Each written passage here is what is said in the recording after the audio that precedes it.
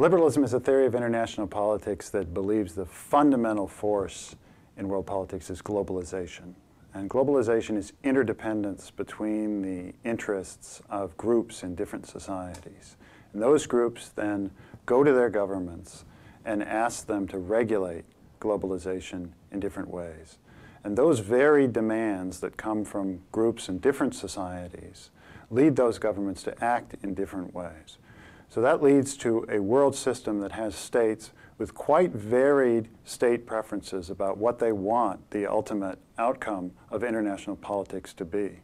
So you can think of liberalism as a bottom-up theory where globalization drives different state preferences, and those different state preferences drive what states do. Liberal theories of international relations start with individuals and groups in society as the basic actors. They represent their interests to states. Now, you could think of those states as cities, even tribes, empires, any kind of political actors, although in the modern world, most such political actors are states. If you believe, as liberals do, that the fundamental force in international politics is the distribution of social and state preferences, then that leads you to look in a particular place for the basic forces that drive state behavior. And there are three kinds of liberal theory that help you do that.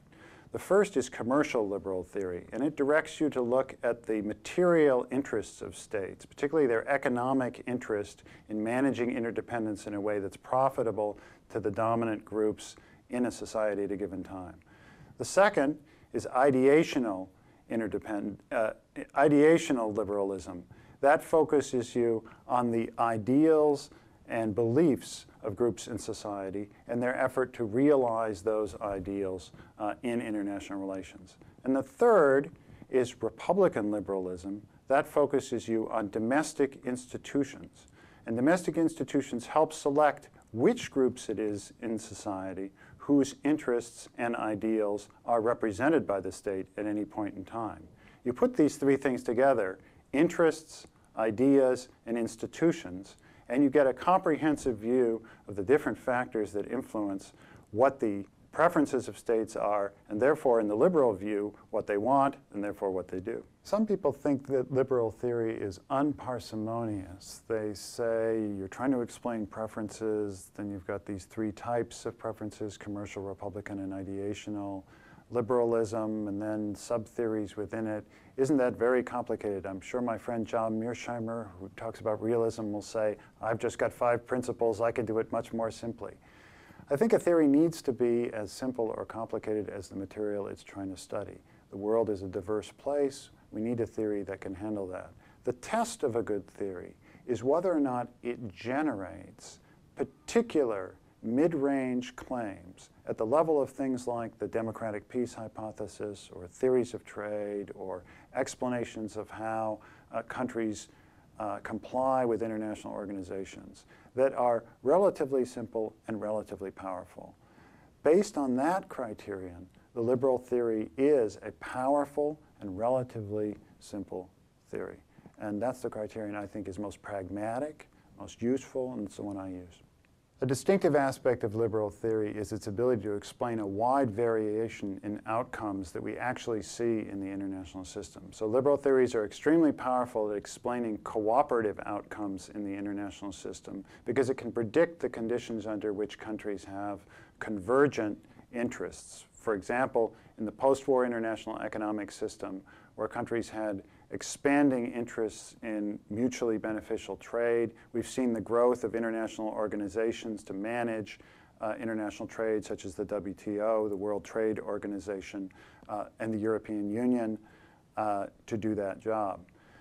It's also able to explain, as I mentioned before, the democratic peace phenomena, that democracies tend to cooperate amongst each other and not go to war with each other. At the same time, it's capable of explaining in a very differentiated way when states go to war, to predict circumstances under which they do. For example, liberals would predict that democratic and non-democratic states, or states with opposed ideologies, say communist and non-communist states, or states with different competing visions of a religious future for the world, would be more likely to go to war than other sorts of states.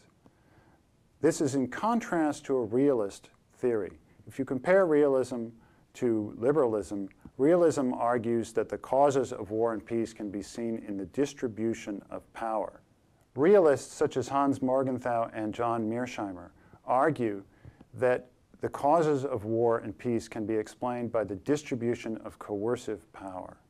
Notice that liberals are quite different. They argue that the causes of state behavior lie in the distribution of state preferences. This is something that realists affirmatively deny.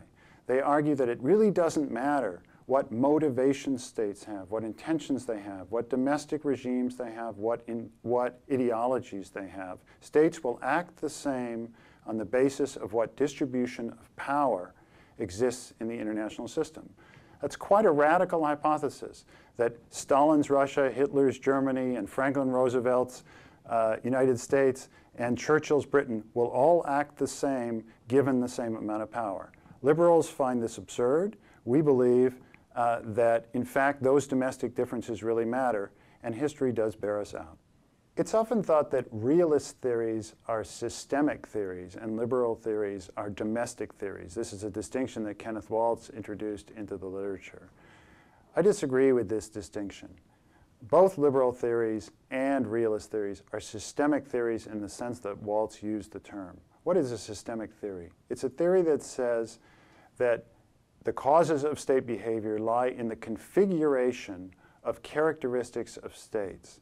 The only difference between realist theories and liberal theories in this regard is the particular characteristic that these theories choose to emphasize. For realist theories, that characteristic is coercive power, and the distribution of coercive power across the international system is what determines what each state does. For liberals, the critical characteristic is the distribution of social preferences and state preferences across the international system. The critical difference is that one is about coercive power and the other one is about social preferences. One might think that US-China relations, great power, superpower relations, is the last place we should look for liberal theory to be effective. But in fact, I think it works very well in this case. If we look at Western policy toward China, the first thing to note about it is that the main line of Western policy, the major emphasis of it, is engagement. Our bet with regard to China in the United States and in the Western world is that by trading with China, by opening China up, we will make China a more pacific country, a country that's easier to deal with because it will become richer, more educated, and more agreeable in every regard. That's the main line of Western policy. Now, it's true that Western policy also has certain elements that might be better explained by other theories. For example, we do balance China to a certain extent, and a realist might point that out. We do try to integrate China into international organizations, and an institutionalist might point that out. We do even try to socialize Chinese officials into thinking a different way about international relations, and a constructivist might try to point that out. But the main wager that we're placing with regard to China is that economic development, domestic regime change, and changes in ideas, fundamental ideas about legitimacy in China, will make it a country that we can deal with over the long term. In fact, that's how the whole process got started. We didn't really start dealing with China as a partner that we could deal with across the full range of policies until Mao was replaced by Deng Xiaoping. And that was a domestic change in China, a fundamental change in the purposes of that regime, which led to a change in our relationship with it. I don't think realists or institutionalists or constructivists can really give a coherent account of that, but it follows directly from liberal theory, which tells you that when regimes fundamentally change their purposes, foreign policy changes follow.